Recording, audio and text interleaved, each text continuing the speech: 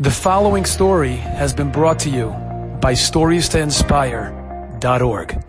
A fascinating book just came out on Agoin Tzaddik Rabbi Yaakov Edelstein Zechariah Livrocha, the chief rabbi of Ramat HaSharon in Eretz Yisrael. It was just translated from the book in Lashon Kodesh.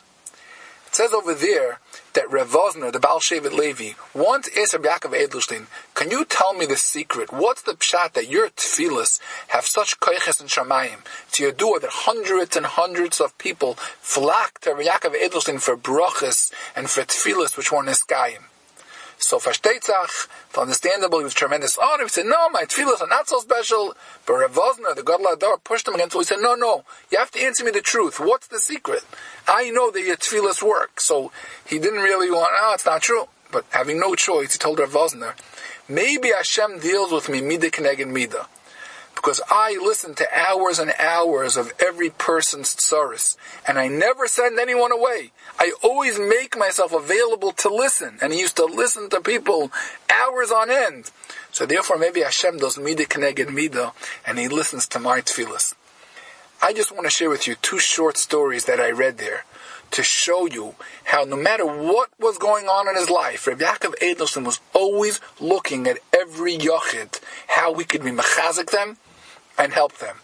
It says that once when he made a chasana for his own son, somebody said over, he had just immigrated from France, and he was 12 years old, and his father took him to the chasana because the Rav is making a chasana for his son. And he said he felt mamish, like he had no place, he didn't belong, he didn't belong in the whole Eretz Yisrael. And in Kolshkein, at the Rav Menga Chasna, it's full of Gedolei Hador. So he stood at the side, and he said that Rav Yaakov Edelstein had just been in a car accident. He was on crutches, and he saw him standing on the side, and he inched over to him, and there were throngs of people around him, and he made his way over to this 12-year-old boy, and he said, "Thank you so much for coming and attending the chasana of my son. I really appreciate it. Please do me a favor. I want you to come sit at my table and partake in the chasana meal together with me." He said he can never forget the warmth that Rabbi Yaakov Edelstein showed him, a 12-year-old boy. He said this is what he needed. That here, the Rav, making a chasana of his very own son, took out the time to really show that he cared about him. That's one story. Now I want to tell you another story, which to me is just as great, if not greater. When Rabbi Yaakov Edelstein Zechariah Livrocha lost his first Rebbetzin, and he was sitting Shiva, the family people, the children say over that it was noticeable to them. It was coming to be Menachem Ovel, Gedolei Hador and Rosh Yeshivas. He was mechazik so many Bali Tshuva, and so many people who lived in the neighborhood. There were people that were half from, 3/4 from, barely from.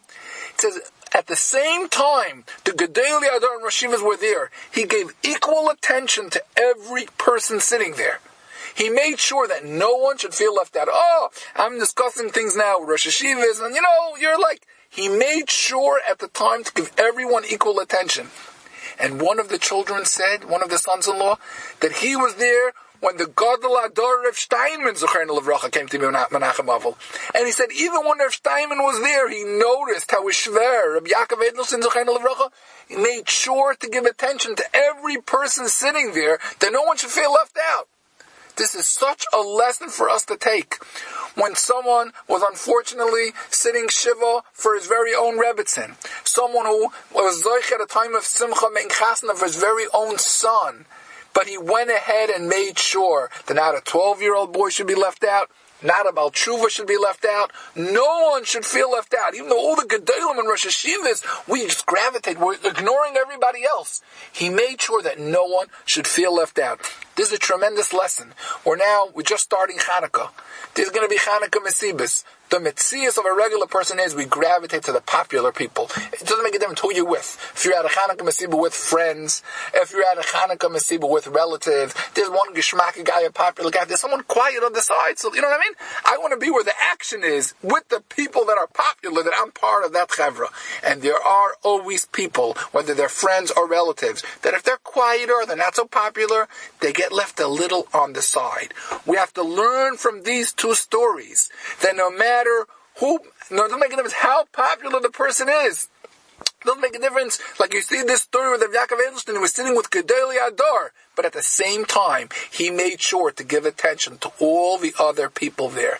And from that, this all goes into what he told Rav Wosner, that he always focused on everybody else. He always gave attention to everybody else. He said, maybe that's why, Mida Keneged Mida, Hashem always focused on his tefillas and listened to him. May we all be zeicha to give everyone attention, and now in Chanukah in particular, at all the gatherings, make sure that no one should feel left out. And in that schos, Hashem will do Mida Keneged Mida to make sure that we should never feel left out wherever we are. You've just experienced. Enjoyed this story?